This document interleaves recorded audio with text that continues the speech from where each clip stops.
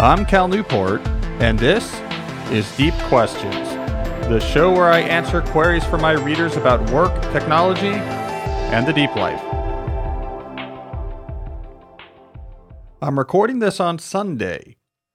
So just a couple days ago on Friday, I hosted a fun event. So we had what was essentially a live taping of this podcast for people who had pre-ordered my time block planner. We held it on Friday. People would ask questions with a focus on time blocking or productivity geekery in general. And then I answered them on the fly. We used Zoom. My publisher set it up. We had something like 800 people show up for that event.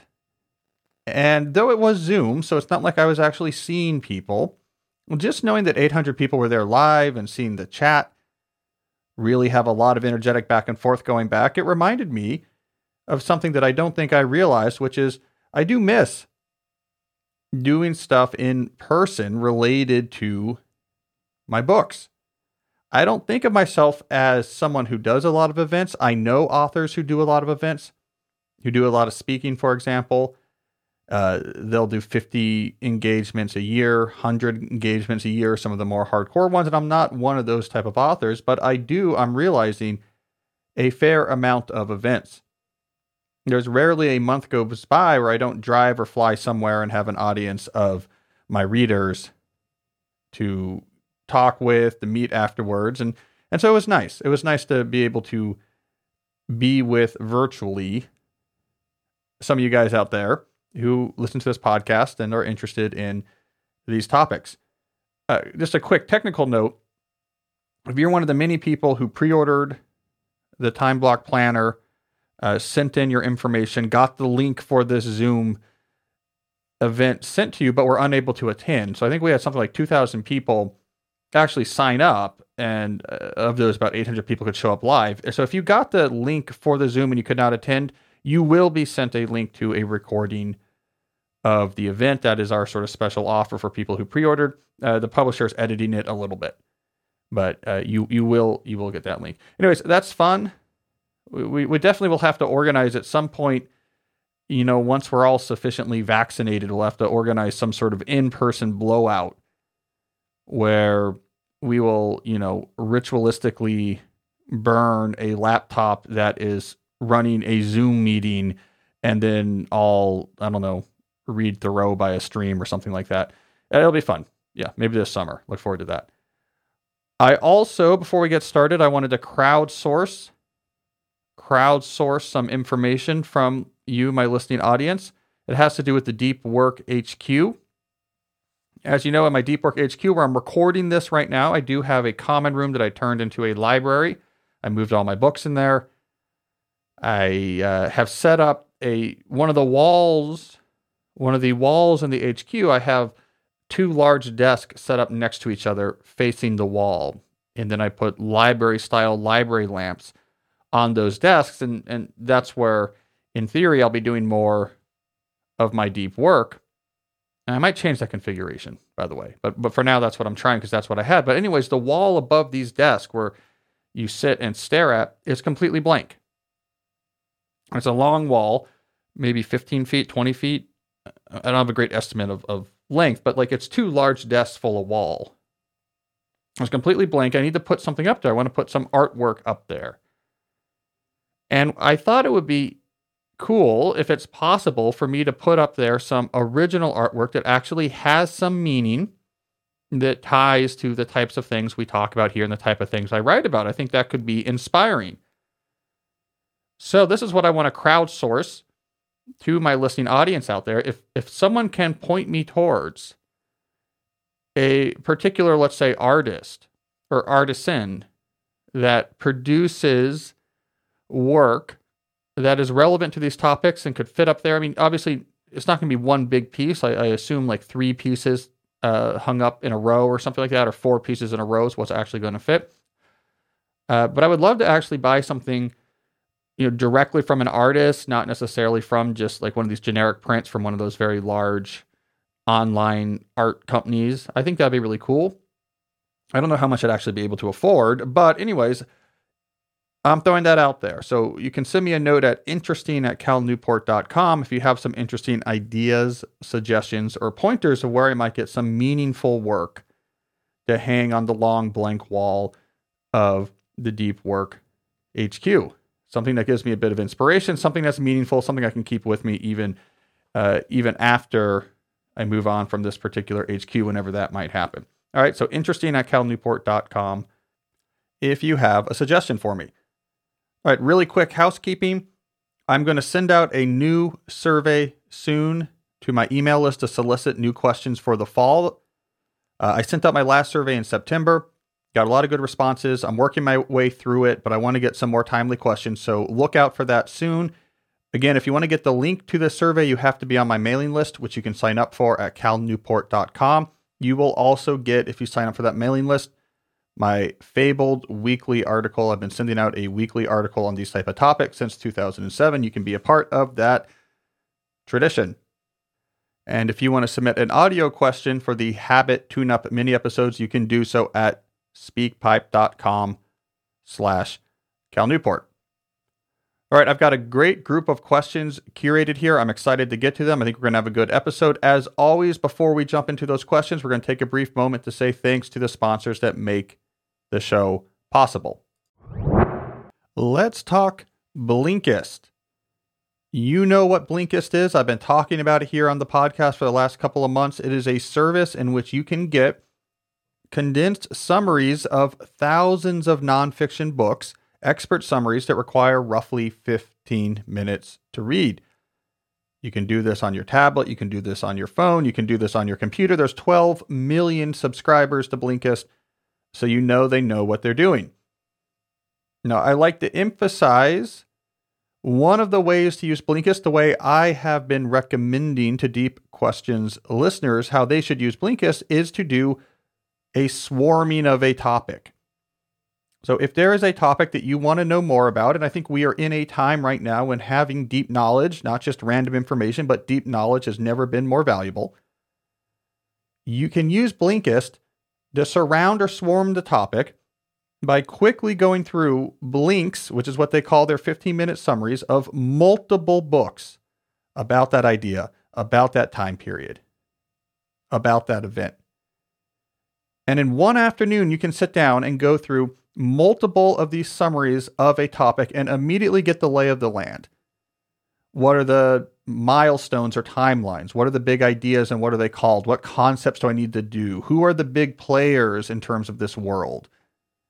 And in an hour or two, you get all that information. Now you've swarmed this topic and have the complete lay of the land, and you can figure out, okay, now of the different books written about this, here's the one I need to buy and read in more detail.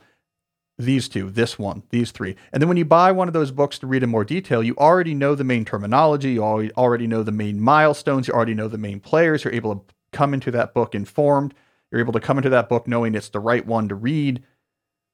You follow this, you can master a topic very quickly in a way that's very hard to do otherwise. Otherwise, you're just buying random books and hope they stick. Anyways, there's a lot of ways to use Blinkist. That's one way I recommend. A way to get deeper knowledge and an increasingly shallow moment in our intellectual history. So Blinkist can solve that problem for you. So once you sign up for Blinkist, you get unlimited access to their massive library of condensed nonfiction books. All the books you want for one low price. Right now, for a limited time, Blinkist has a special offer just for our audience. Go to Blinkist.com/deep to try it free for 7 days and save 25% off your new subscription. That's Blinkist, spelled BLINKIST, Blinkist.com/deep to start your free 7-day trial. And you'll save 25% off, but only when you sign up at Blinkist.com/deep. I also want to talk about Magic Spoon. These are stressful times. For about 19 different reasons. These are stressful times, and sometimes in stressful times, you have to put aside that doom scrolling. You have to put away the apocalyptic coverage on cable news and just do something that in the moment is going to remind you of your childhood, that's going to make you happy and give you a little escape. Magic Spoon can do that. Magic Spoon is basically like those cereals you loved as a kid, but you no longer eat today because they're not healthy. Somehow, through some sort of dark wizardry, the Magic Spoon scientists have figured out how to bring that experience to you without the unhealthy ramifications. These cereals have 0 sugar, 11 grams of protein, only 3 net grams of carbs in each serving. The flavors are exactly what you would hope from these type of cereals: cocoa, fruity, frosted, blueberry. And I really love the taste. It tastes good. In our household, I'm the frosted guy. The kids like the cocoa. But the important thing is that my Magic Spoon ritual gives me that moment of escape I think we all need. So go to magicspoon.com/Cal to grab a variety pack and try it today. And be sure to use our promo code CAL at checkout to get free shipping. Magic Spoon is so confident in their product, is backed with a 100% happiness guarantee. So if you don't like it for any reason, they'll refund your money. No questions asked. That's magicspoon.com/Cal and use the code CAL for free shipping. We'll start with work questions as always. And our first query comes from Anashimiza, who asked, should I avoid entry-level jobs that seem like they would only have me doing shallow work? Well, the short answer is no. You should not avoid those entry-level jobs. Entry-level jobs, almost by definition, are going to be primarily shallow work. Now, this comes back to my notion of career capital theory that I lay out in my 2012 book, So Good They Can't Ignore You. And this book envisions career satisfaction as a metaphorical market. As you develop rare and valuable skills, that gives you a metaphorical substance I call career capital. You then barter that capital for the types of properties of your work that makes it more interesting and more meaningful and more satisfying. For example, less shallow, more deep, but also more autonomy, more sense of mastery, more connection or impact, etc. So in the career capital framework, when you first start in a job, assuming that we're talking, by the way, about just like a standard, just out of college style entry-level job, you have very little career capital. Therefore, you have very little to barter for things that are going to make your job better. So your goal is not to try to find a job that for some reason will just give you all of these nice attributes for free, but instead to find a way to gather or build that career capital as quickly as possible. I've talked about on this podcast that if you're new to a job, what you really want to focus on is 2 things. First, being very dependable. Second, becoming indispensable. So when I say dependable, I mean do not drop the ball. If someone puts something on your plate, no matter how shallow, no matter how much you like it, no matter how much you dislike it, they will trust that you are going to take care of it. You're not going to forget about it. It will get done. If you say you're going to do something by a certain time, it gets done by that certain time or earlier. If you have to delay, you clearly communicate, I know I told you I was going to do this thing by Wednesday. It's going to be Friday. And the way that you become dependable, of course, is this is a productivity move. You capture, configure, control style productivity, capture everything, organize and regularly review what you have captured, and control your time so things actually get done. The thing about entry-level jobs that are primarily shallow work is that they are incredibly amenable to optimization through good productivity habits in a way that as you move up the ranks, it can get more difficult because you have more ambiguous type task, you have overload, you have responsibilities placed on you that might be difficult to juggle. But at the entry level, usually, if you care about productivity, you are going to stand out as compared to those who don't. So become dependable, never drop the ball, always deliver. Once you have established that foundation, then find a way to become indispensable. Develop some sort of thing you do for your bosses, some sort of process, some sort of skill, whatever it is that is very valuable to them, and you're the one who does it. So now you're someone that would be hard to replace if you left. Now you have to have the foundation of dependability first before they'll let you take on one of these types of projects. But if you're dependable, they will, and you do it really well. So, it's whatever it is. I mean, we can be hypothetical, but you're in the HR department, you're sort of at a paperwork style job when you first come into the department. You prove that you're dependable in this particular example. Your move towards indispensability might have to do with building a better back-end process for capturing signatures. Maybe you help your HR departments transition to DocuSign and work out the documentation on that. And you're the one who goes to the different groups in the organization and explains how DocuSign works in this particular example. Now you're kind of indispensable. So when you're dependable and then you become indispensable, that is the point at which your career capital stores are going to rapidly fill, and then you want to take that capital out for a ride, if you will excuse the multiple mixed metaphors here. And you can begin at that point reconfiguring your job in ways that is increasingly resonates with you. More responsibility, more autonomy, etc. All right, so a long answer to a short question, but basically, yeah, your job might suck at first. The goal is not to keep searching until you find a job that doesn't suck at first. It is instead to say, how quickly can I move past that initial sucky station?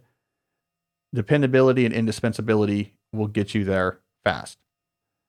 Marta asks, what is your take on the prevalence of BS jobs as described in David Graeber's book of that same name? Do they fit in your deep-shallow dichotomy? These jobs seem shallow, but they are well paid, mostly knowledge worker jobs, and many times done by highly trained individuals. Will they disappear in a world of deep work?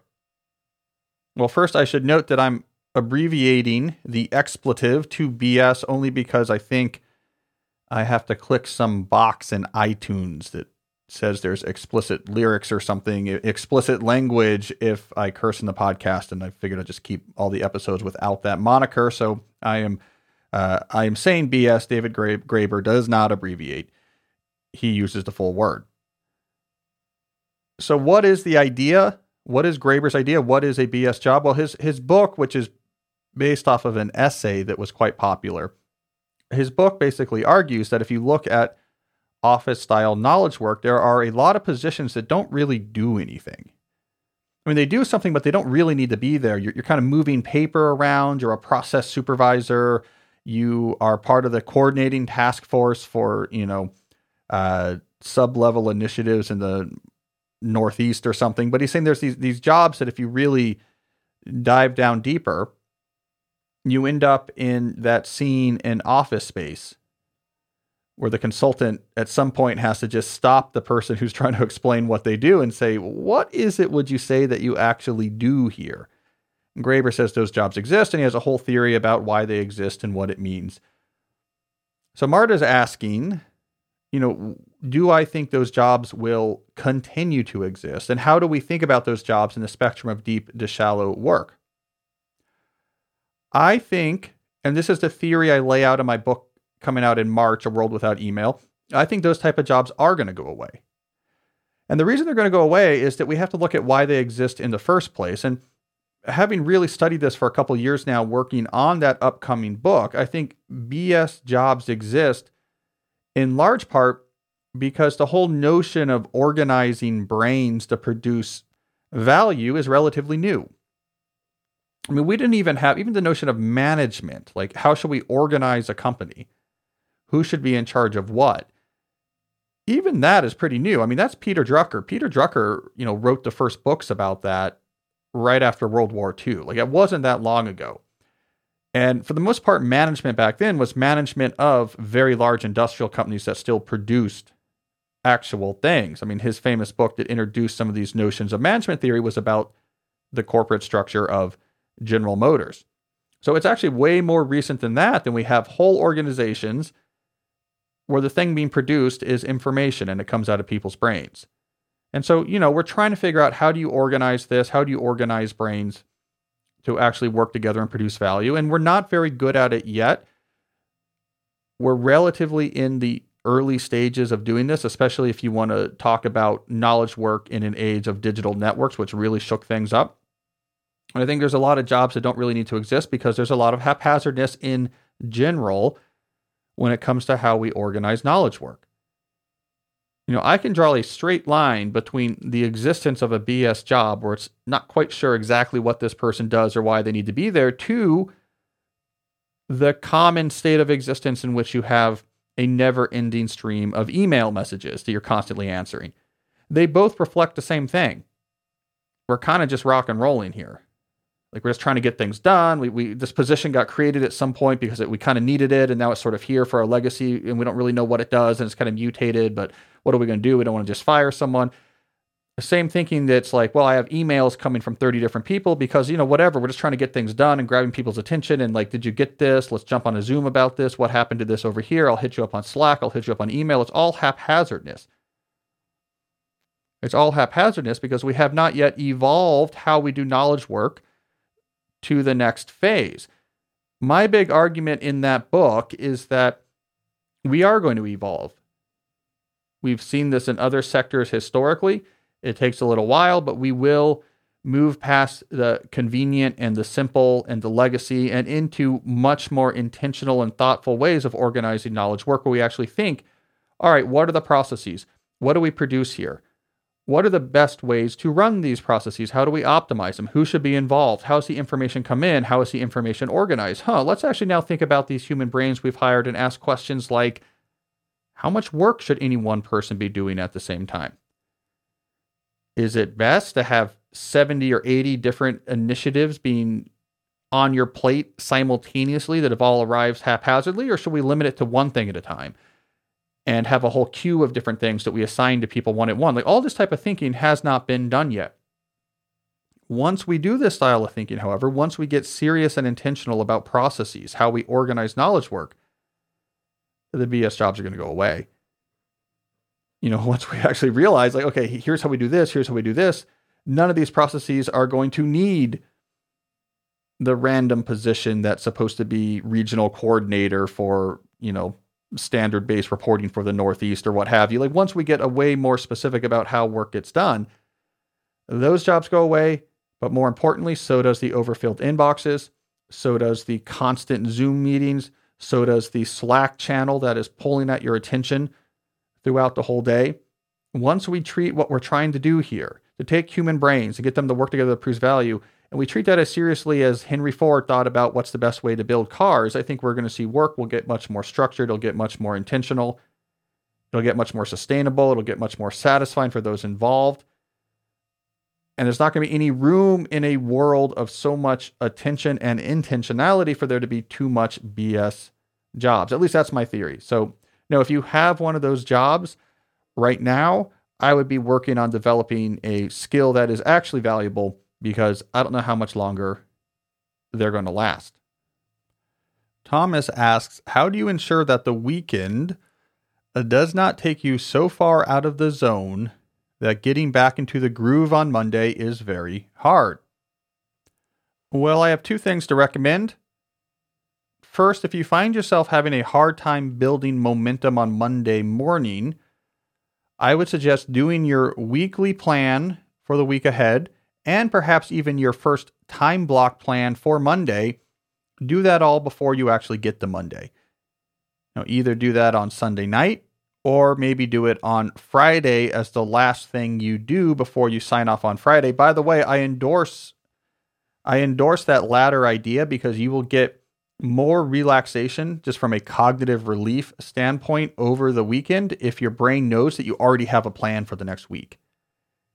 So there's not that open loop of, we've got this week coming up, I hope it's going to be okay. Anyways, however you do it, if on Monday morning you're just rock and rolling, I've got my weekly plan, I've got my time block plan, let's go, I think you're going to find it much easier to get rolling than if you start Monday morning and say, okay, let me, I'm going to have to plan here. I'm going to have to go through my inbox and look at my calendar. That's going to, without any actual plan guiding you during those initial moments of Monday morning, you could have a very slow start. So that's one thing I think would be useful. The other is to keep your weekend active and intentional. We talked about this a lot actually during the live event last Friday.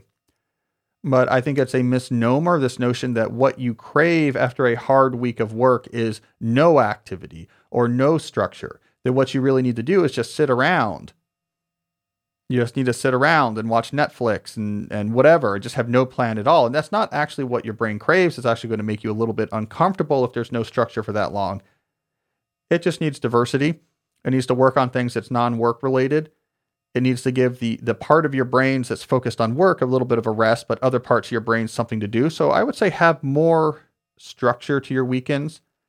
Don't time block your weekends, but you probably want to have a rough plan. Like, here's the big rocks of what I'm doing on Saturday. Like, I'm going on, this outing and having these friends over, like whatever it is, right? Like, here's the a couple big intentional things, big rocks, and then have your small list of smaller gravel. All right, here's a bunch of tasks I might want to try to get to because the weekend I have time or because it's interesting or whatever. And then you do your best with that. So you don't have to be nearly as organized as like a time block planned workday, but you have some intention on how you spend your time. You're active. You try to focus these big rocks on things that are high quality or deeply meaningful. And that keeps you in a mindset of, I'm efficacious. I get things done. I do important things. I go after the things that are important to me. I pursue them. I'm in control of my life. I'm building a life of meaning and satisfaction. You're keeping those mental vibes going, even though the activities have nothing to do with your day job. Keeps you in the right mindset. So when you get to Monday, you're still in this efficacious, I control my time, I do meaningful things mindset. It's just now you're aiming it at work endeavors instead of leisure endeavors or household endeavors or family endeavors or self-development endeavors. So that's my 2 pieces of advice. Plan your Monday in advance and keep your weekend intentional. Keep your weekend active. Mike asks, how do you decide what to read for work? He elaborates that he's a professor. And when he's talking about reading, he means like academic paper reading. His elaboration talks about what are the best strategies for keeping up with the relevant research literatures. Well, Mike, my strategy here, which doesn't apply to every academic field, but I do think it applies to a lot of fields, is when it comes to your own efforts to keep up with the literature. And when I say your own efforts, what I'm segregating out here is things like reading groups. So, I mean, it is a good idea, to, especially as a new professor, to join reading groups or seminar series where you're reading through papers with other people on, typically it'll be a hot topic in your particular field. I think those are good. You're doing it with other people and you're getting a lot of feedback and bouncing ideas off themselves. But in terms of just your own reading that you're doing entirely on your own, I would recommend not trying to just explore literatures.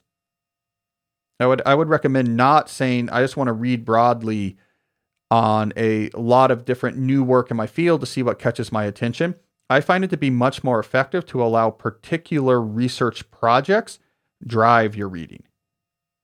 Now you have what I call focused reading. You're writing this paper. You realize to write this paper right, you need to know about X. So you go out and you read the best papers about X. And you know what you need from these papers, so you kind of might skim some or get to the punchline here or go through them quickly to see who they're citing. Because you're not just reading for the sake of reading, you're reading because you need to know about X so you can talk about it right in your introduction. You need to know about X because you have to make sure that you're looking at the right metrics when measuring your result, whatever it is. Reading for a purpose, and in particular, the purpose of this is going to help a research project I am doing, I think you'll find your motivation is much higher. I think you'll find you'll be much more efficient in doing the reading. And I think the return on investment in that reading time will be much higher. So that is typically what I recommend. Reading groups and seminar series are great for just exploring. Also go to talks or attend talks. Right now all the talks are virtual, so go to the virtual talks. That's great. That can handle your serendipitous discovery of new topics, but for your reading, have a reason. Sticking for the moment with the professor theme, let's do one more question on this topic from Han. He asks, how should you best choose and manage the amount of service you do as a tenure track assistant professor at a large research university? Well, Han, I'll tell you, at my university at Georgetown, they're quite good. They're quite good at working with assistant professors to make sure that your service load is reasonable. At least this was the case in the computer science department. I guess I can't speak for other departments, but they're very careful about that. They want their assistant professors to get tenure, And so they're very wary about overloading them with service. I suspect most large research universities are similar, though it could depend on the department. So what sort of advice would I give you in particular? Well, first, I would say as an assistant professor, and for those of us in the audience who are not in academia, just so you quickly know the ranks of U.S. professors, a tenure track position begins with the rank of assistant professor. This is basically a temporary job that you will lose unless you can get tenure within some sort of time period, typically 5 to 7 years. If you get tenure, then you get promoted to associate professor. So almost always in a tenure track position, if you hear associate professor, this is a tenured professor. Like, for example, my current title at Georgetown is on the Provost Distinguished Associate Professor of Computer Science. You can parse that. The associate professor part means I'm a tenured professor. The Provost Distinguished is a particular, it's not a chair, but it's a particular appellation. They're at our university. It's a program where a small number of newly tenured professors each year at the university get this Provost Distinguished Professor title. But the point is just to break down the naming conventions here, professors. There'll be some sort of title if you have a particular title, like a chair or something, like the Provost Distinguished appellation, and then you'll have the rank. Full professor comes after associate professor. That's sometimes just called professor without anything in front of it. That is the final promotion in the U.S. system. It happens a while after you get tenure. And if basically to get promoted to full professor is you have proven that you've become a sort of leader in your field or a well-respected, distinguished member of your field. So that has to come later in your career. You have to have enough time to actually do that. All right, that's a quick lesson on ranks. Let's go back to Hans' question. So assistant professor, this is pre-tenure, large research university. I said your department probably will help you with this, but my advice for you particularly is focus more on what's known as community service. That is service for your academic community beyond the university. So that is serving on program committees, that is doing paper reviews, etc. Those are really important for tenure because it indicates to the rank and tenure boards that you are known and respected and a part of your research community. Be much more wary of university level service. You won't be expected to do much of that. You're not going to be dinged for not doing much of that. They don't really want you to do much of that. I mean, tenure is really about have you establish yourself as someone who is doing good work in your field. So you don't want to do no university service, but just keep it reasonable. Look, I'm on this committee. This is relatively time consuming, so I'm not going to do other committees. And you got to be willing to say no to things. You got to be willing to have some uncomfortable conversations. We all go through it. I certainly have gone through my share of these type of uncomfortable conversations or having senior professors say mean things to me. Like, this stuff happens, but look, it's academia. And that's just what you signed up for. One other piece of advice I would give about service to your research community, it is easy for that to get out of control as well. It is easy for you, for example, to get up to your ears in reviews and proposal reviews and paper reviews and serving on program committees and serving on editorial boards, and you are drowning just in that specific type of service. My recommendation there is a quota system. This is how many reviews I do per semester. This is how many boards I sit on per semester, whatever it is, right? How many program committees I sit on. Have a quota, and when it fills, when new requests come in, you say, I would love to, but I keep a quota per semester of how much of that I do so that I don't get overloaded, and I've somehow already hit that quota for this semester. And that works well because typically people aren't going to argue that your quota is wrong, right? The sentiment behind that, I think people agree with. It's much better than just generally saying like, oh, maybe I'm kind of busy. They'll say, yeah, but can't you just do this? But if you say I've hit my limit, they're not going to come back and say, well, your limit's wrong. It should be 3 papers higher. So I do recommend a quota system that ensures that you're doing lots of service towards your research community, which you need for tenure, but you are not doing too much of that. All right, Han, I hope that's helpful. Good luck. All right, so further sticking with the academic theme, let's do a question here from Michael. Michael asks, what would you change about this article on graduate student advice that you wrote over a decade ago? He's pointing to an article I wrote on my blog in March of 2009. So just as I was finishing up my PhD at MIT, I wrote a post that became quite popular called Some Thoughts on Grad School, in which I was reflecting on my experience that was just ending and saying, here is the advice I would give to other grad students. And I think in particular, I was focusing on grad students who are doing research-oriented PhD programs. So Michael is asking if I stand by that advice. I think that's a good question. I don't remember what I said there. So I'm literally, as I'm talking now, I'm loading this up on my computer. All right, some thoughts on grad school. Yeah, so I opened this article saying, as my final year as a PhD student continues its unnerving hurdle forward, I thought it would be nice to reflect on my grad school experience. Below are a collection of ideas, warnings, regrets, and assorted lessons I've accrued over my time so far at MIT. All right, so let's see what these thoughts are, and I'll tell you if I still agree with them. Thought number 1, research trumps all. Yes, that is still true.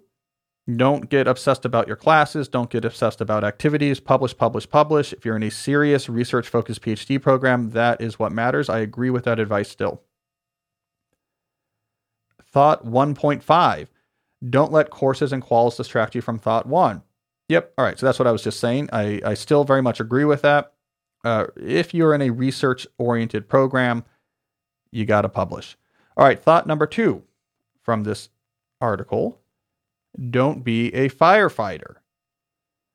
All right, so what do I mean by that? So looking at this article, I wrote back there in 2009, a simple truth.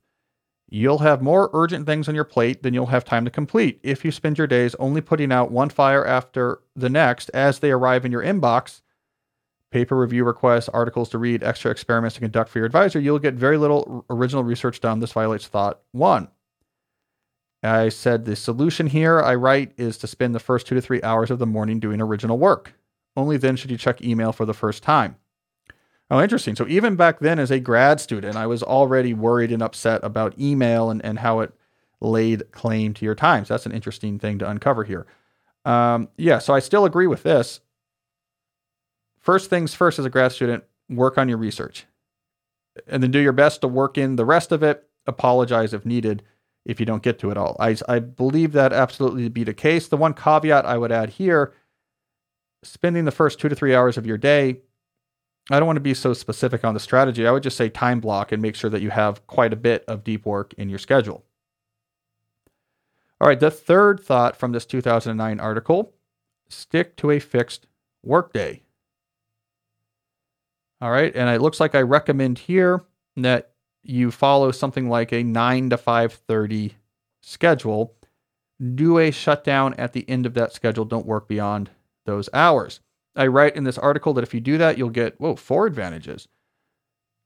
1, you'll focus more and get more work done faster. 2, you'll start work much earlier, which increases its quality. 3, you'll start turning down time-consuming requests that add little to your career. And 4, your stress and guilt will plummet. Yeah, I largely agree with that. I mean, obviously, I am a big fan of this strategy, which is called fixed schedule productivity. I have refined it since then into time blocking with a shutdown ritual, which I think is more general and more flexible, but it gets at the same idea. Time block your day. What am I working? What am I doing during each hour? How do I get the most out of the day? When does my day then end? Shutdown ritual as it ends, and then move on. This is actually right around the time I invented my shutdown ritual. It was some of the stress of working on my dissertation. There was an important proof I couldn't get to work, and it was stressing me out. And that would have been right around this time I invented the shutdown ritual. So that's interesting. All right, thought 4 from this article is 3 projects is optimal. I don't know. I think that might be very specific to the type of theoretical computer science research I was doing. So in that case, I would say know how many projects to be working on concurrently is optimal and stick with that. That could really vary. Thought 5, but don't work on more than 1 per day. I like that, right? So the idea there is even if you have multiple projects going, just dedicate your day to one because you really want to get into the cognitive context of that work, let it marinate, allow it to capture a lot of your cognitive energy. So I still agree with that thought. Thought number 6, listen to the married grad students and ignore the unmarried students who live in the dorms. I was a married graduate student, so I was biased here. But basically what I was arguing is that students who have families, they have more reasonable working hours. They have other things going on in their life they spend time on.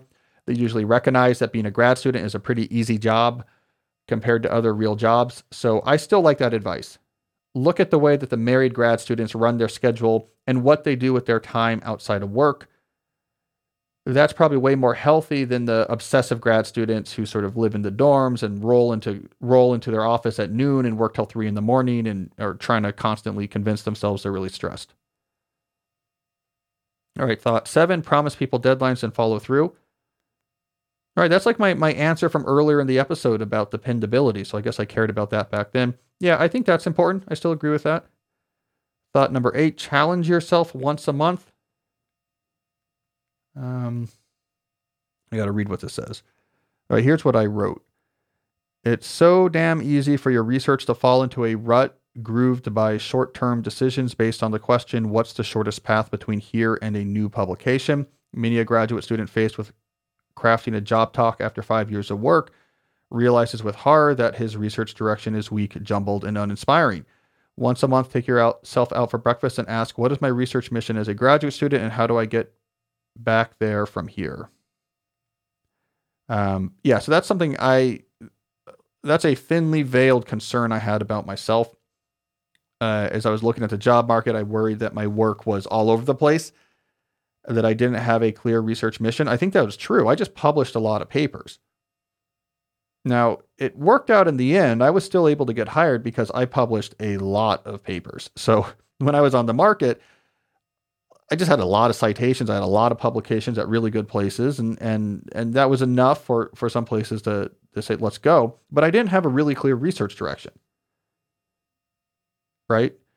Which is different. I think the other approach, which I think is better, is that you have a clear research direction that's a big deal that you're working towards. And it really should be what your advisor, it should come from your advisor, right? Work with the best possible advisor. Work with an advisor who in a given area is making really big progress and follow that lead. And then what happens is in that situation, when you go on the job market, it's basically schools will say, well, I can't get your advisor. You know, she already has a job at MIT, but you're the next best thing. You trained under her and know how to do the same type of work she's doing. So we can get a version of her much cheaper if we hire you. And that's how you should be trying to get your jobs. I didn't really do that. The theory group at MIT is incredibly entrepreneurial. I just went around and found collaborators and wrote papers with a ton of different people on a ton of different ideas. I did not have a focused research mission. I wish I did. So I think the sentiment behind that thought is right. I think acting on that sentiment will take more than simply just taking yourself out to breakfast once a month and asking the question rhetorically, what is my mission? You should let your advisor help you guide that. Thought number 9, don't mistake experience for smarts. Yeah, I used to really believe in this. I mean, imposter syndrome is a big deal in grad school. And I wrote here about, undergrads think that their grad students are smarter. Junior grad students think their senior grad students are smarter than them. Senior graduate students think that their advisors are smarter than them. And I'd say a lot of that just is actually experience. The more you do something, the better you get at it. So don't let the fact that whoever is ahead of you in your training seems to have better ideas and publish better than you, don't let that be a source of imposter syndrome. It's not that they're smarter than you necessarily. It's just that they know what they're doing and you will get there. All right, the final thought. This was a long article. The final thought was take days off. Yeah, I absolutely agree with that. Look, having had jobs further along the academic pipeline now for quite a while, I can tell you, graduate student is a easy job. It doesn't feel like it when you're there. There's a whole online universe of people who try to convince each other that it's a really stressful, terrible job and there's nothing worse in the world than writing a dissertation. But I'll tell you what's worse than being a grad student writing a dissertation: almost every real job. So take days off because you can.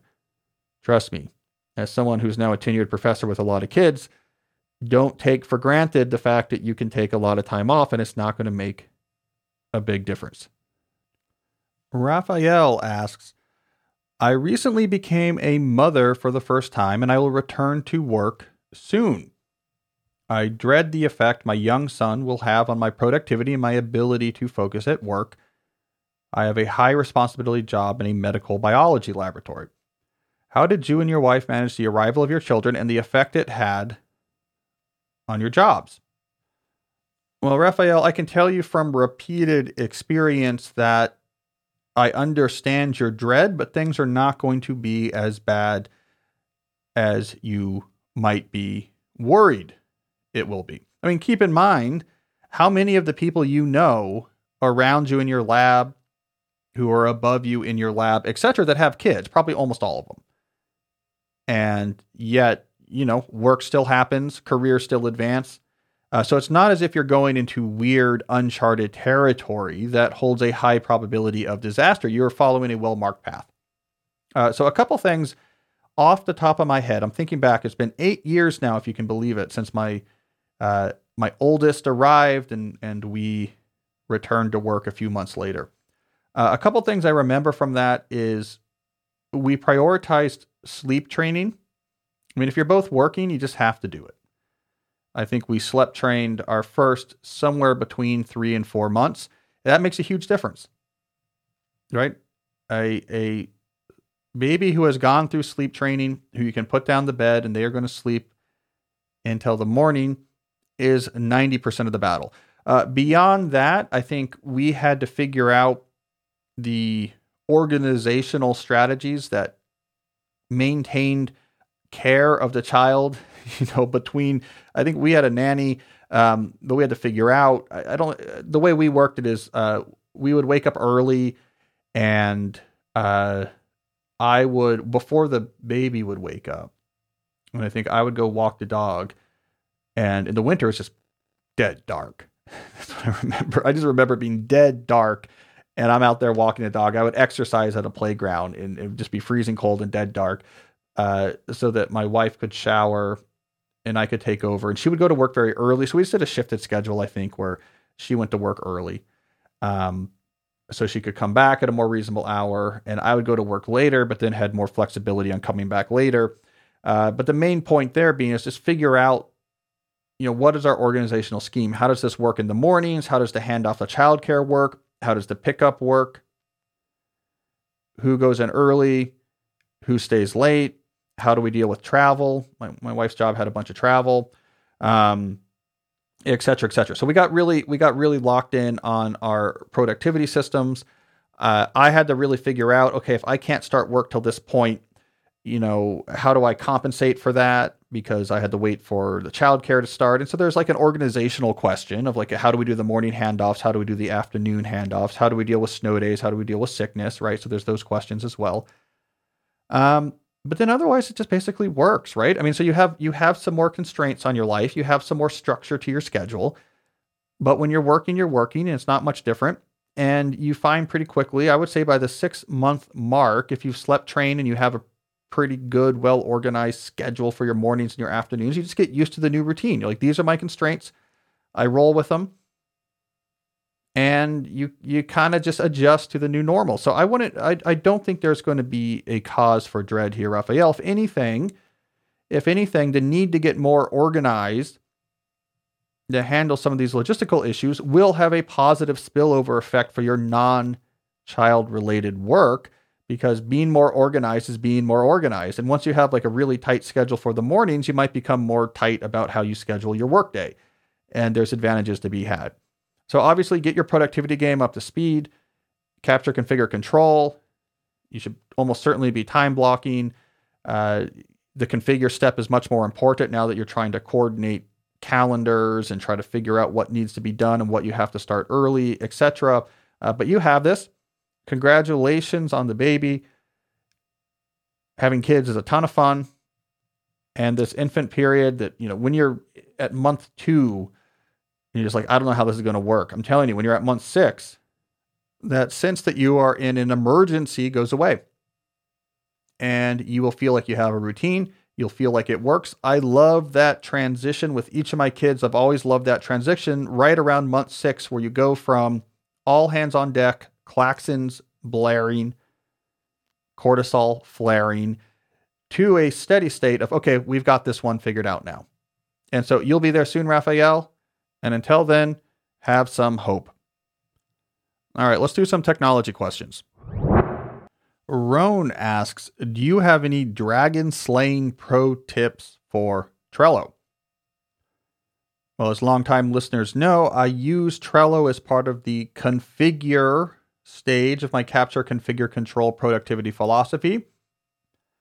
In more detail, that means I use Trello to organize all of the things on my plate, to keep track of relevant information, to keep track of their statuses so that I can better make plans about what to do with my time. I would say, Roan, I don't have really complicated pro tips. I think the way I use Trello to organize is simple. There's really nothing sexy about it. Let me load it up right now. So as I talk, I am loading up Trello on my computer. I have 3 Trello boards here: writer, professor, I have in parentheses classes plus administrative work, and researcher. So if we look at writer, for example, here are my columns. I have a column called to process. That's where I put cards where there's something that's important, but I haven't really, it's still ambiguous. I haven't really worked out, what does that mean? What do I need to do? How do I actually take this thing I know is important and translate it into actual actions?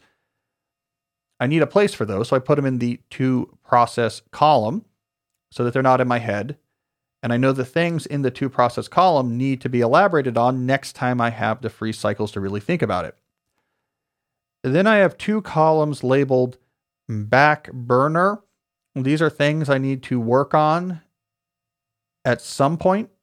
It's not particularly urgent. They happen right away, but I want to capture them somewhere.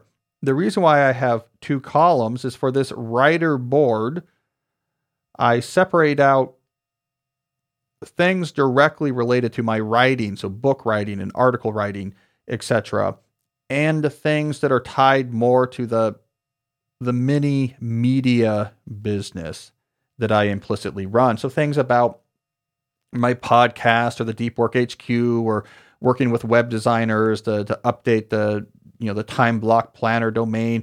That stuff goes on like kind of a business writer column. And then I have another column that's much more, get this book, schedule this interview type of cards. Then I have a column titled waiting to hear back.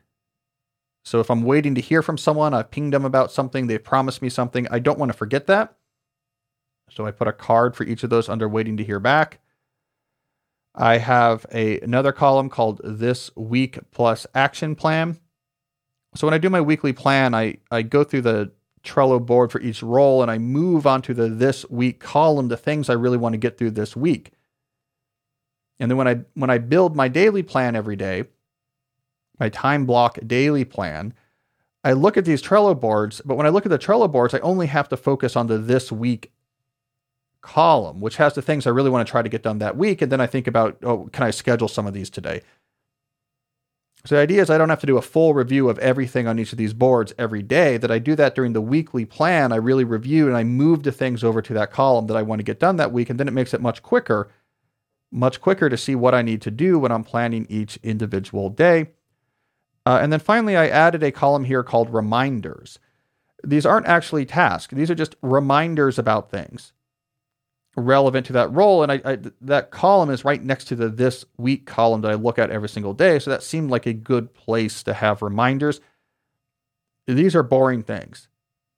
Like one of my reminders on there right now has to do with when I write my blog post. In order to get that little pop-up that comes up on the side as you scroll down the blog post and ask you to sign up for the mailing list, I have to select something from a drop-down box, as I write the blog post. And I keep forgetting to do that. And my web person keeps bothering me about that. So I have a little reminder there just to try to remind myself, I have to select that drop-down. All right. It's not sexy. That's my Trello board, right? There's not some really complicated pro tips that's going to make you even more productive. It's just the basics executed properly. And that's what I do with task boards to organize my work. Matthew asks, how can professors help limit screen time for students? In his elaboration, he is referencing, of course, specifically the remote learning environment that his university is currently under.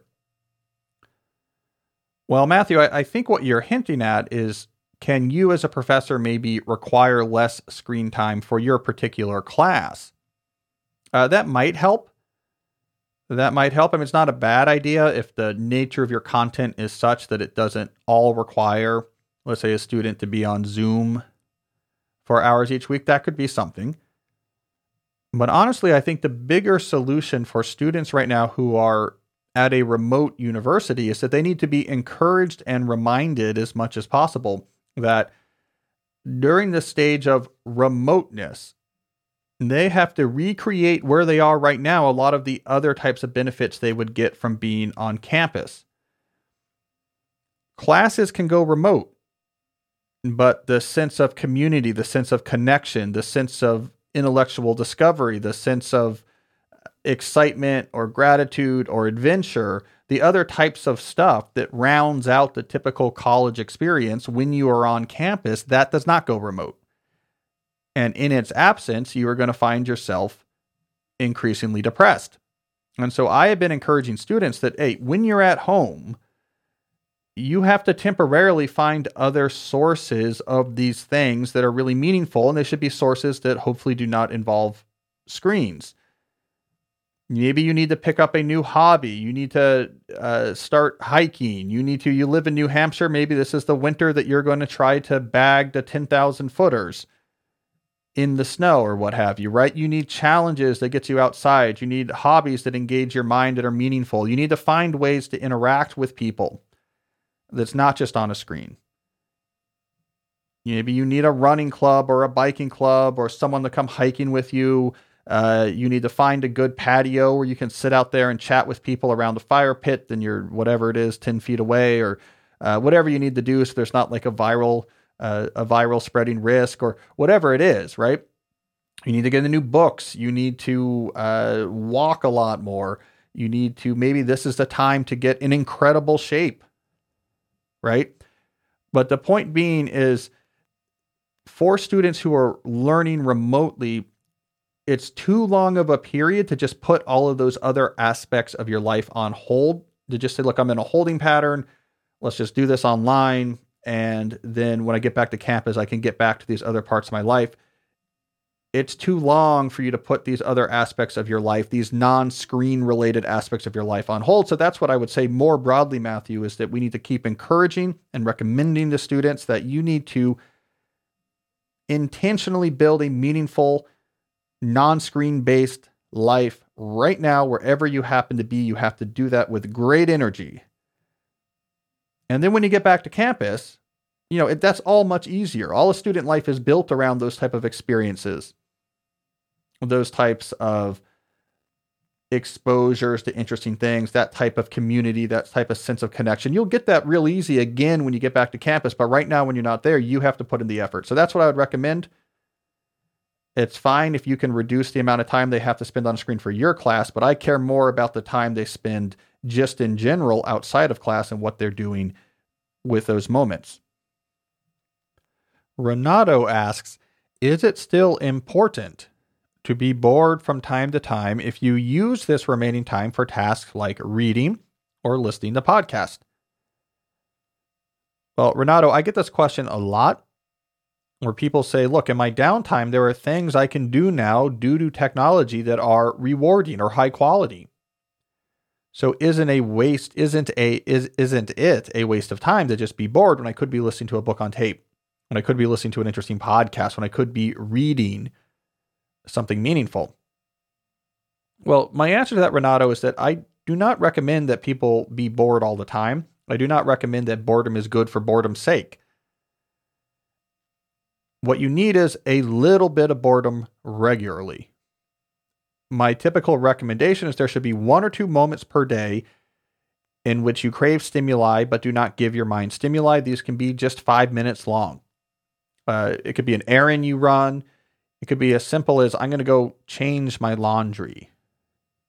I got to go take this out and put this laundry in here and then put this laundry away. And it takes 5 minutes, but you do it with nothing in your ear and nothing in your hand. I then recommend that once a week, you have a longer period of boredom, something like a non-trivial length walk or hike that you do with nothing in your ear, just you alone with your thoughts. And that's it, right? So all the other downtime you have during the week, you can listen to things or whatever you want to do. But just want that daily little dose of boredom and one larger dose on the weekends. Why do I think that is important? Well, my two big reasons are, one, to train your mind that boredom does not always generate stimuli. If you always do something interesting when you get bored, you will develop a Pavlovian connection between boredom and stimuli that will make it very difficult to do deep work when the time comes. Your brain will say, this is boring, it's not novel, where's our shiny treat? And if you've always given it a shiny treat before, it's not going to put up with what you're asking it to do. So your brain has to just recognize that boredom is on the menu. It's on the menu and it sometimes gets ordered.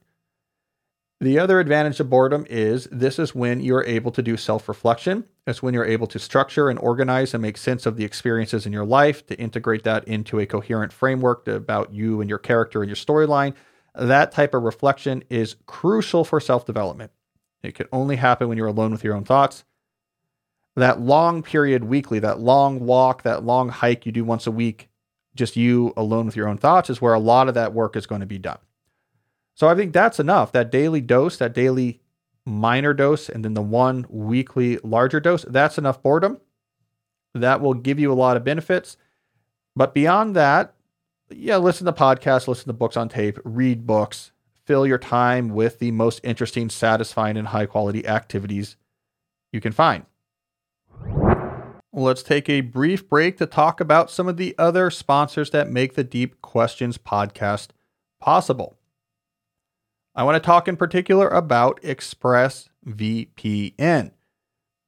You know that I am highly suspicious of big tech companies. I am highly suspicious of the way that they monitor us. I am highly suspicious of the ways they try to exploit every last ounce of our attention. In my book, Digital Minimalism, I talked about the attention resistance, this underground, loosely organized collective of people who use high-tech tools to try to get value from technology without being taken advantage of. ExpressVPN is one of the tools deployed by the attention resistance. When you use ExpressVPN, you do not talk directly with websites. You do not directly send a message, if you'll excuse some reductionist explanation here. You do not directly send a message to Facebook.com. You don't directly send a message to Google.com. Your message instead goes to one of ExpressVPN's servers. And then ExpressVPN says, okay, this is what you want. I will send that request on your behalf to Facebook. I will send that request on your behalf to Google. But it'll come from me, a generic ExpressVPN server, and not from you, a specific person with a specific IP address in a specific part of the world. It is like a barrier of obfuscation and protection between you and the exploitative big tech companies that makes it harder for them to track you. It makes it harder for them to know who it is that they're talking to. All of this is good if, like me, you were quite wary of these companies. Now, the thing about VPNs is the older VPN technology would sometimes slow down your internet experience because you were going through these intermediate servers. ExpressVPN, the reason why they have that name, the reason why they're so popular is that they have solved that problem. It is an incredibly fast experience, one of the best on the market. So if you don't like the idea of tech companies exploiting your personal information, if you want to do your part to join the attention resistance, then visit expressvpn.com/deep. And you can get 3 extra months of ExpressVPN for free.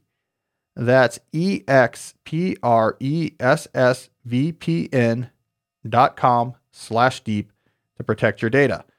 Go to expressvpn.com/deep to learn more. I also want to talk for a moment about a brand new sponsor of the Deep Questions podcast, and this is Mint Mobile.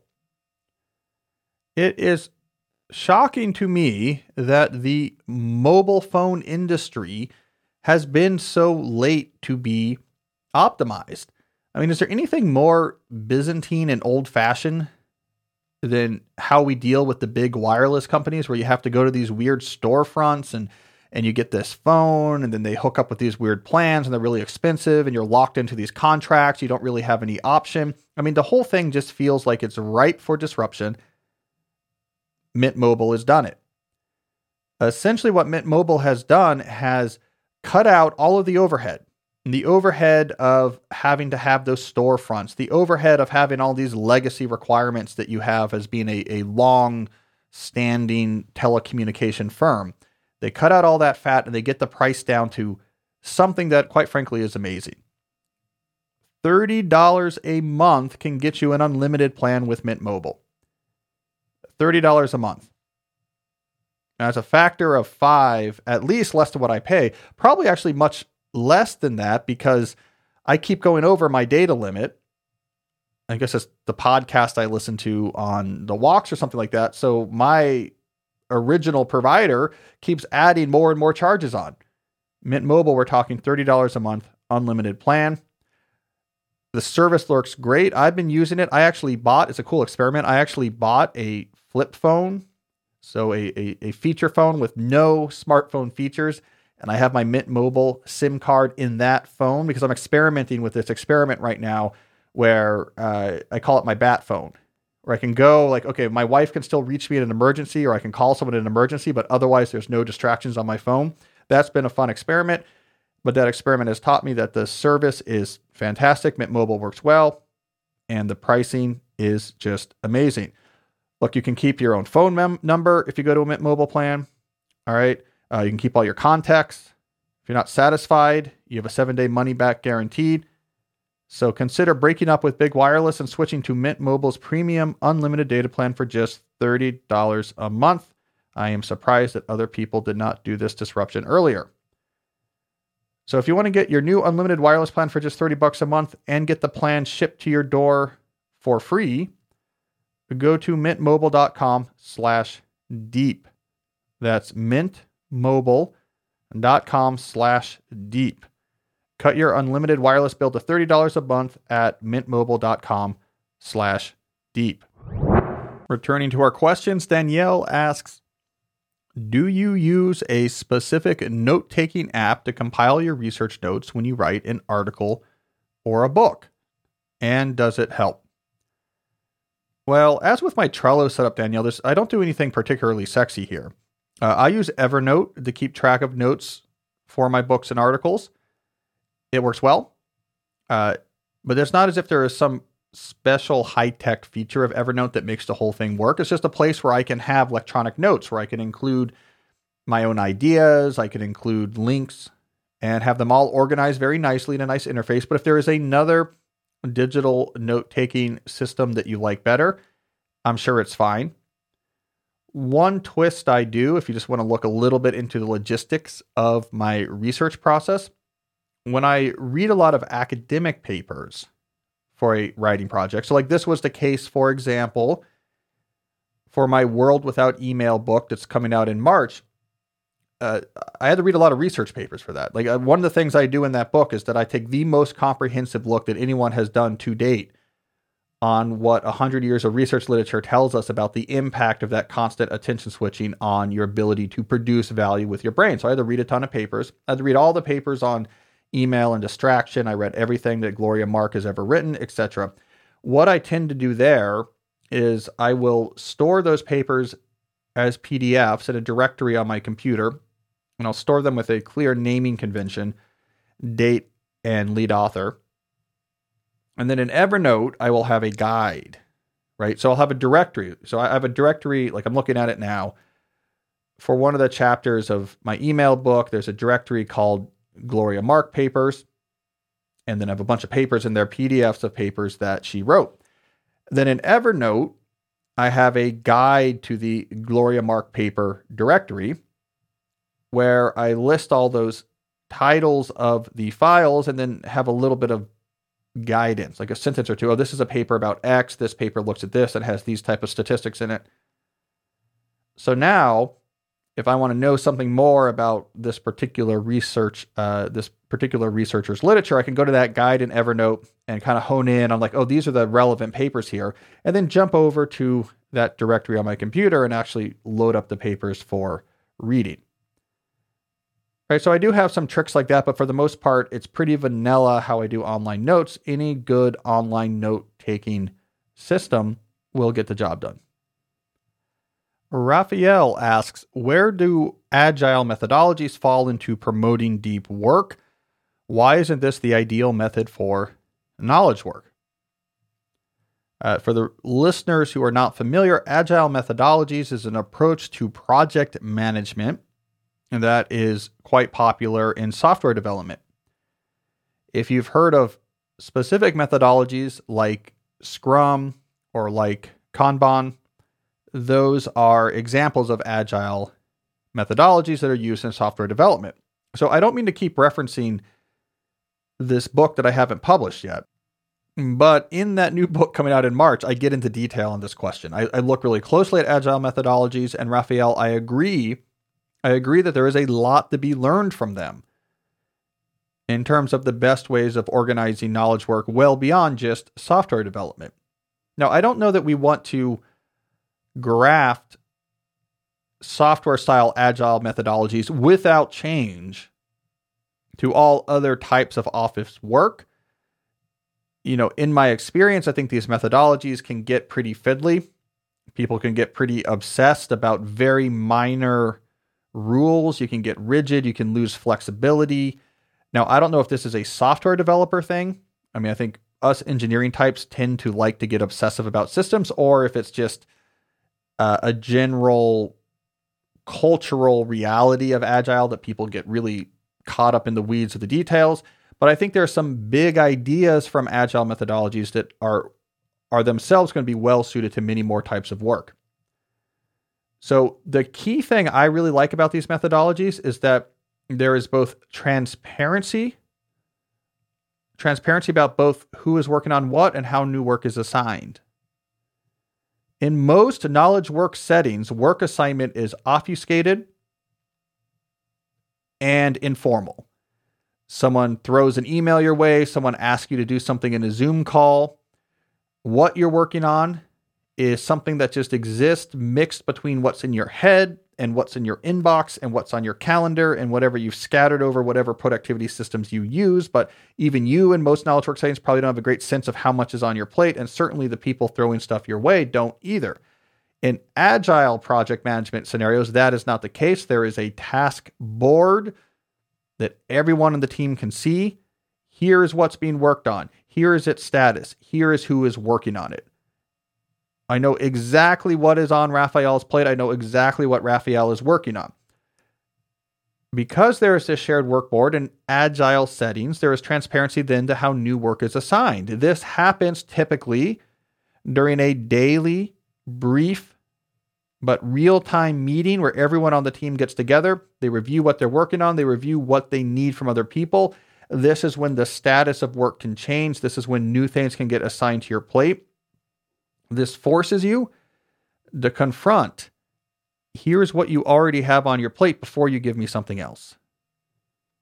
There's no obfuscation. There's no informality. We're all looking at the exact same deployment of task, which you can flip around, by the way, and say, equivalently, we are looking at the exact same current plan for deploying and allocating intellectual resources, and we have to agree as a group what's the best way to update that plan. I think that is far superior than just rock and rolling on email and just throwing things people's ways and playing obligation hot potato where something drops on your plate, but you feel overworked, so you bounce it to someone else with a question mark just to try to get it off your plate temporarily, and they try to bounce it back to you. Incredibly inefficient, incredibly naive way to actually allocate cognitive resources. So this agile notion of that here is a transparent place where we see who's working on what. We make the decisions together about how to update those assignments. We do it transparently. We do it in a systematic way. I think that is much better. The other thing I like about agile methodology, and this comes from Kanban more than anything else, is this notion of a work in progress limit. There's this mentality of you should not be working on a lot of things at the same time. Here's what you're working on right now. Do this as well as you can. When you're done, we're going to pull in a new task for you to work on. Again, very different from our push mentality in most knowledge work where we just use email and Slack and informal conversation on Zoom and just throw things at people. Boom, boom, boom. We push stuff off our plate onto other people's plate so that we don't have to worry about it. A push approach to task assignment is almost always suboptimal. It leads to overload, it leads to stress, and this leads to worse outcomes and worse performance. Pull methodologies are much better. Hey, this is what I'm working on this morning. When I'm done, I'll pull something else in. I think that's really important. And then finally, and this is an adjunct to this work in progress limit mindset, is the notion of sprinting. Sprinting is really big in agile methodologies, and this is where you say, this is what we're working on for the next day or the next 3 days. Let's put our heads down and do it. When we're done, we can come up for air and figure out what should we work on next, what emails have come in, what else do we need to be doing. I really like this mentality of when you're working, and then when you're done, you can say, what else do we have to deal with? That, I think, should be more widely deployed as well. All of that, I think, is a smarter way of making use of brains. We have brains. We need to get value out of brains. There's a lot of good ideas hiding in agile methodologies. So again, this is a point I elaborate in my new book that's coming out in March, but I'll make it here in its sort of simplest form. We need smarter approaches to making the most of brains. Agile methodologies have good ideas. I think we can imagine a future in which a lot of these ideas are deployed a lot more broadly, while still sidestepping some of the most sort of fiddly, cultish aspects of agile methodologies as they're currently deployed. I mean, I think there's a way to put these ideas into action without having the debate for 20 minutes about the Scrum Master's role in the, sprint review, etc. So, Raphael, that is a good question. You are on the right track. What Agile is doing is, in general, I think the right direction for knowledge work. Look at what software developers are doing today.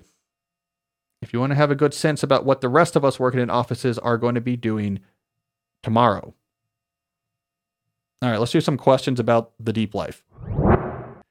Natalie asks, how can a homemaking mom make and maintain meaningful real-life friendships? Well, first, Natalie, that's a good question to ask because having meaningful real-life friendships is absolutely critical to human thriving. That is a point I go into in depth in my book, Digital Minimalism. And if you are at home with your kid or kids, you do lose the ready-made professional friendship route. And so extra effort, as you point out, may be required. Well, just a couple thoughts on this. I think the key thing about maintaining real-world friendships is that it requires a lot of effort.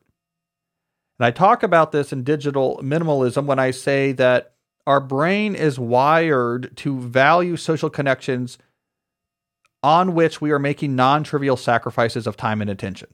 Like if you're making a non-trivial sacrifice on behalf of someone else, your brain treats that as a more serious social connection than if you're just, let's say, sending an emoji on a text message or leaving a quick comment on a social media post. So if you want a friendship to be something that is rewarding and meaningful, you have to think about it as something that is going to require energy invested regularly, almost like a fitness routine. And if I'm going to be on shape, I have to every day do exercise. I got to keep on the food I buy. I have to keep on the food I eat and prepare. Well, same thing for friendships. If you want healthy friendship habits, you have to put in daily energy. So that means you need to try to talk to people every day, call people, send people text messages, send people email, whatever it is, but just this sort of daily, I'm talking, it might not be the same person every day, but you should be talking to people every day, one way or the other.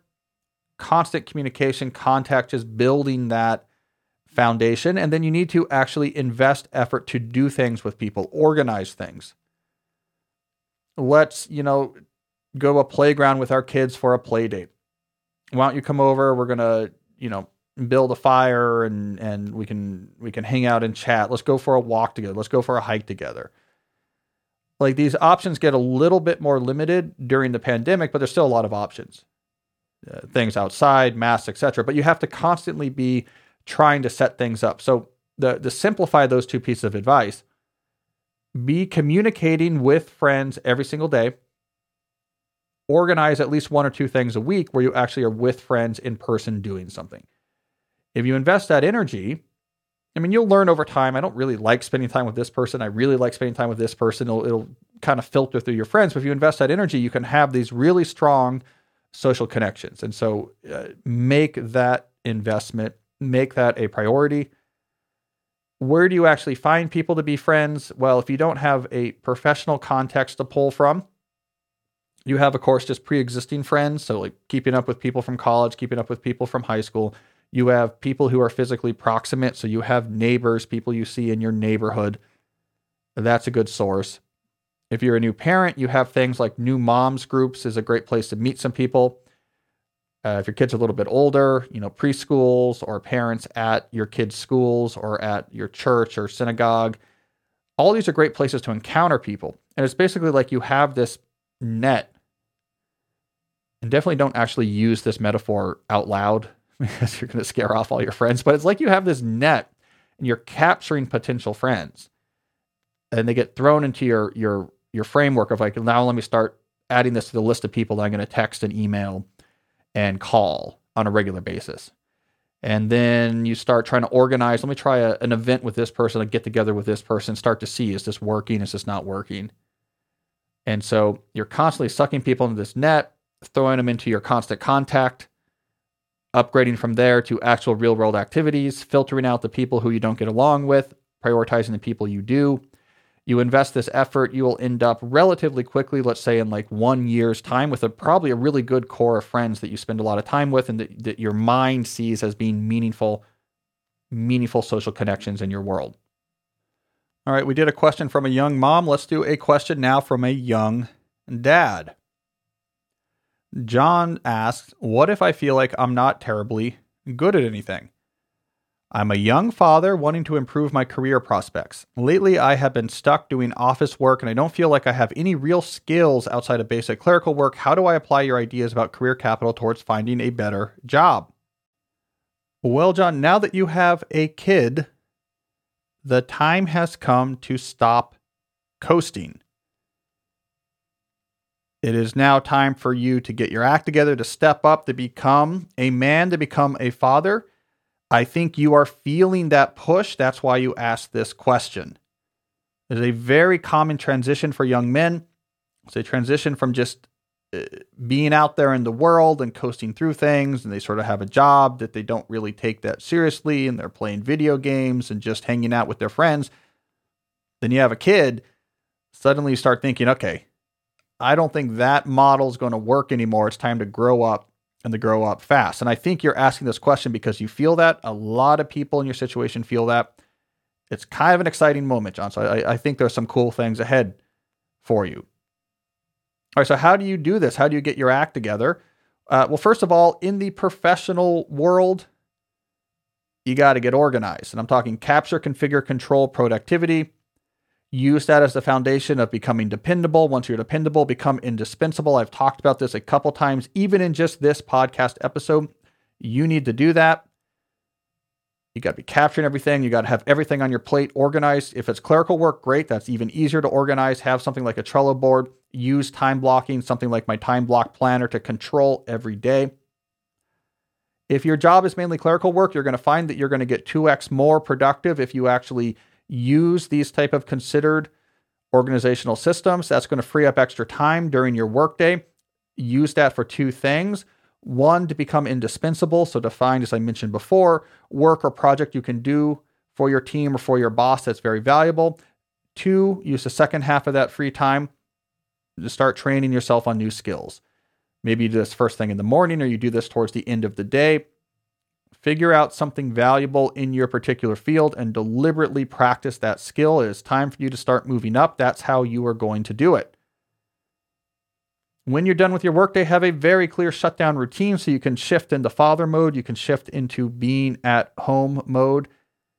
And you want to give that your full energy. So you need to be doing that as well as possible. That's going to be part of this moment you're going through of getting your act together, of going from being a boy to being a man and a father. So what you do at home is going to matter as well.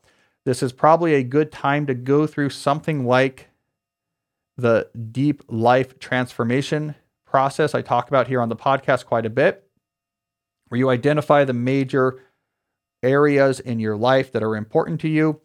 For each of those areas, you try to develop a keystone habit, something that you do every day that signals to yourself that you take that area of your life important. Here's a hint, John. One of those really big areas better involve your kids. Once you have a keystone habit going in those big areas and you're tracking it every day, if you use something like the Time Block Planner, there is a metric tracking space for every single day in that planner. You then take these areas one by one, give 4 to 6 weeks per area, and try to revamp that area, that part of your life. So start, again, because you're a young father, start with the kids bucket. Revamp how you engage with your kids, how you spend time with them, what you want to do with them, how you train them, whatever it is, like however old they are, but how do you be the best father you can? You should probably be reading books right now to help you on this. And then you do the same thing for the other buckets, one after another. Maybe there's one about your physical health and fitness. You try to overhaul how you eat, how you move, how you exercise, get into some sort of exercise, something you can join, something that's exciting, whatever it is, but you overhaul that part of your life. You have one for maybe your soul or your spirit or your philosophy or however you want to think about that, where you're going to get a serious reading habit together. You're going to start building up knowledge, not just getting stuck with information.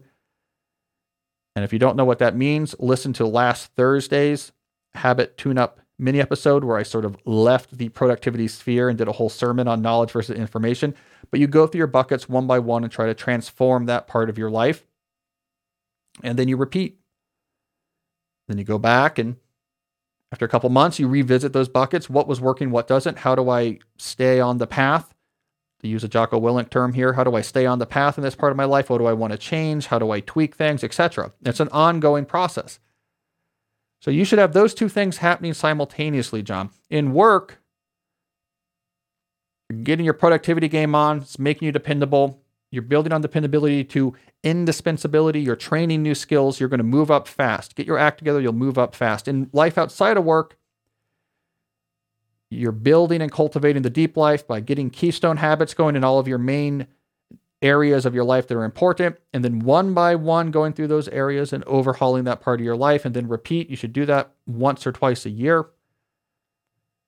I think you feel that fire, and I think you are going to do well in this process. I think you are going to be surprised by how fulfilling it feels to be intentional about your life.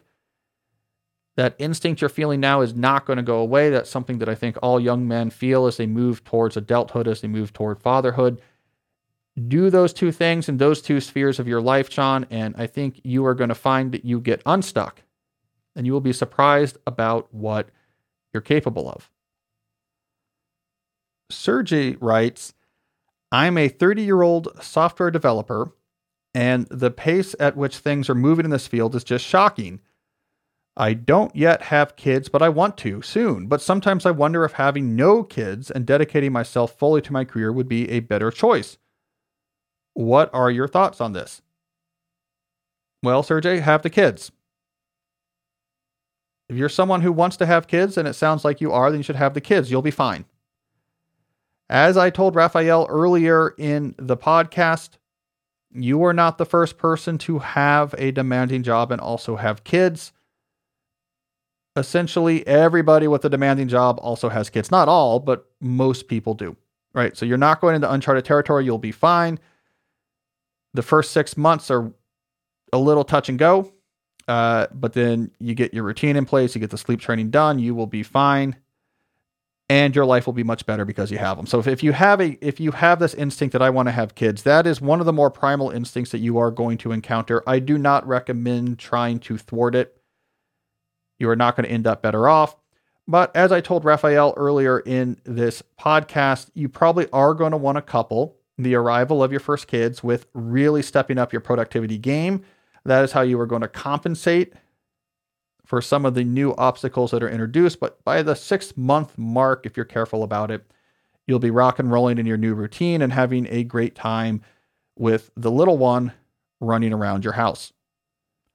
All right, let's get to a more important topic here. Vin asks, what is your unfiltered opinion of the Houston Astros 2017 World Series scandal? Well, Vin, I think last year, me and my Washington Nationals dispensed a little justice there. We took care of that little issue with our World Series victory. Sam asks, what is your practice for receiving and digesting the news?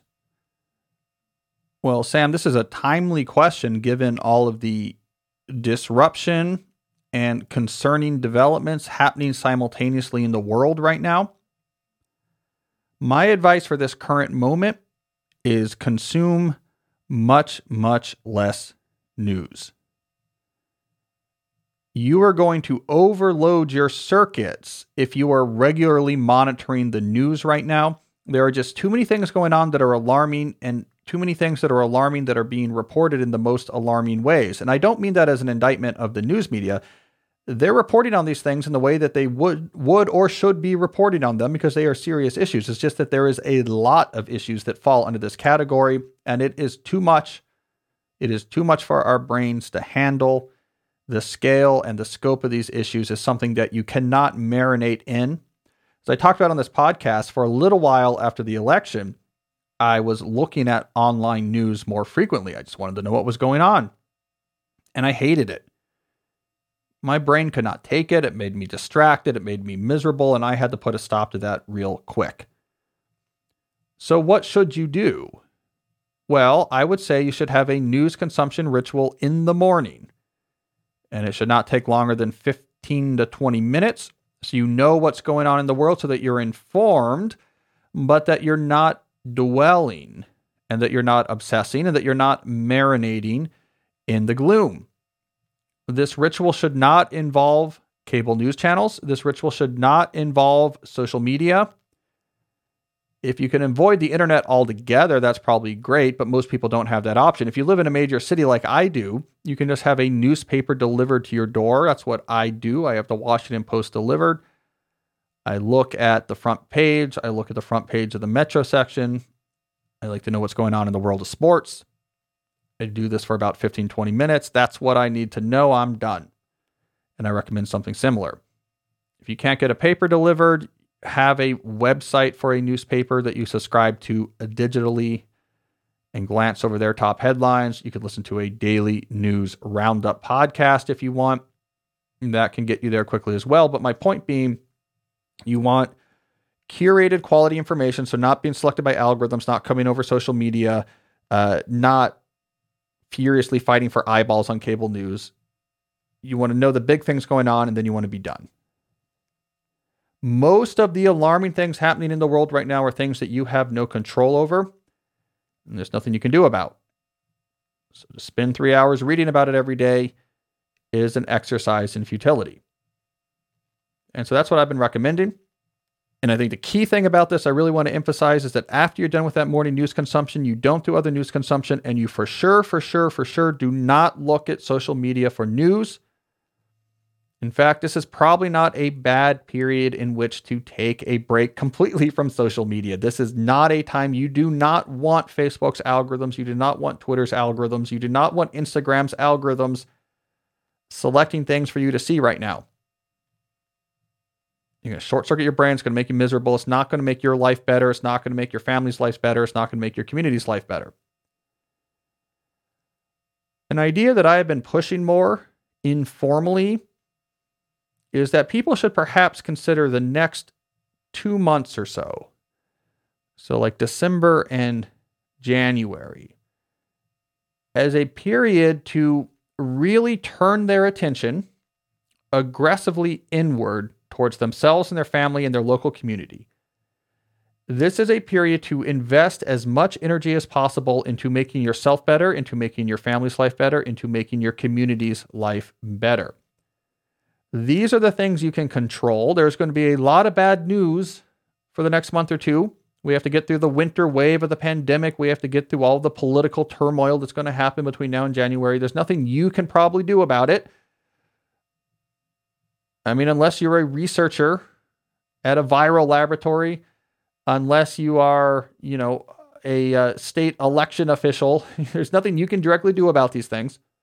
So take that energy and put it somewhere productive for yourself. I like to use the term the deep reset when I think about these types of improvements. I think now is the time for a deep reset. Come out of this period of intense uncertainty and turmoil better than when you went in it. That is 100% better than saying, I'm going to spend the next 2 months doom scrolling. I'm going to spend the next 2 months desperately hoping to see a good news article to give me chemicals to fight off the other chemicals caused by bad news articles. That is passive. That is a direction or an activity that doesn't fit well with our brain and its wiring. It is not an activity that's going to be sustainable. It's not an approach that is going to make anything better in your immediate circle. So let's do a deep reset. The end of November, December, and January. Get our house in order. Let's get ourselves in order. Let's improve things with our family lives. Let's improve things with our community. And we'll let the world events are going to do what the world events are doing. We'll keep up with it. We'll be informed, but we're not going to marinate. We are not going to dwell. And if things get rougher, bring up the intensity. If restrictions build to a shelter-in-place command for a while where you live, great. Bring up the intensity even more. My prison workout routine just got more intense. The project I'm doing with my kids just went into overtime. The relief effort I'm organizing in my local town is now taking up a lot of my time. The news gets grimmer. We get more positively focused. That is what I'm starting to recommend for people. And then when we come out of this, the election turmoil's over. The winter pandemic wave is over. The vaccines are being more widely distributed. The monoclonal antibody treatments are available in all the states. When we come out of it into the positive other side, which is coming. When we come out of it on the other side, you're coming out of it with your head held high and your life has been made better. And that is an infinitely better way to do it than to just fall deeper and deeper into gloom, to get pushed down increasingly by frenetically aggressive and grim reporting to the point where you're just crawling out into the other side, crawling out towards the light at the other end of the tunnel. You don't want to be crawling out. You want to be walking out with your head held high. So that's what I'm recommending. Read very little news, do it in the morning, be done with it. Put all of your energy as intensely as possible to yourself, your family, and your community. When things get rougher, make that energy more intense. And then when we come out of this on the other side, we'll all go on vacation and we'll all relax. But now is the time for a deep reset.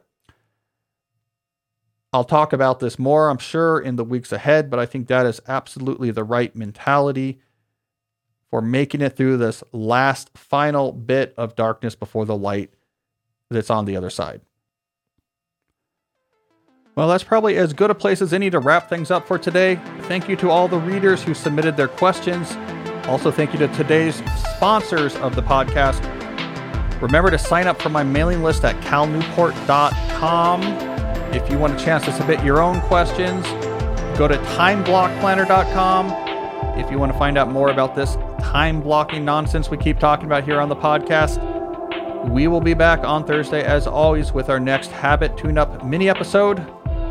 Until then, as always, stay deep.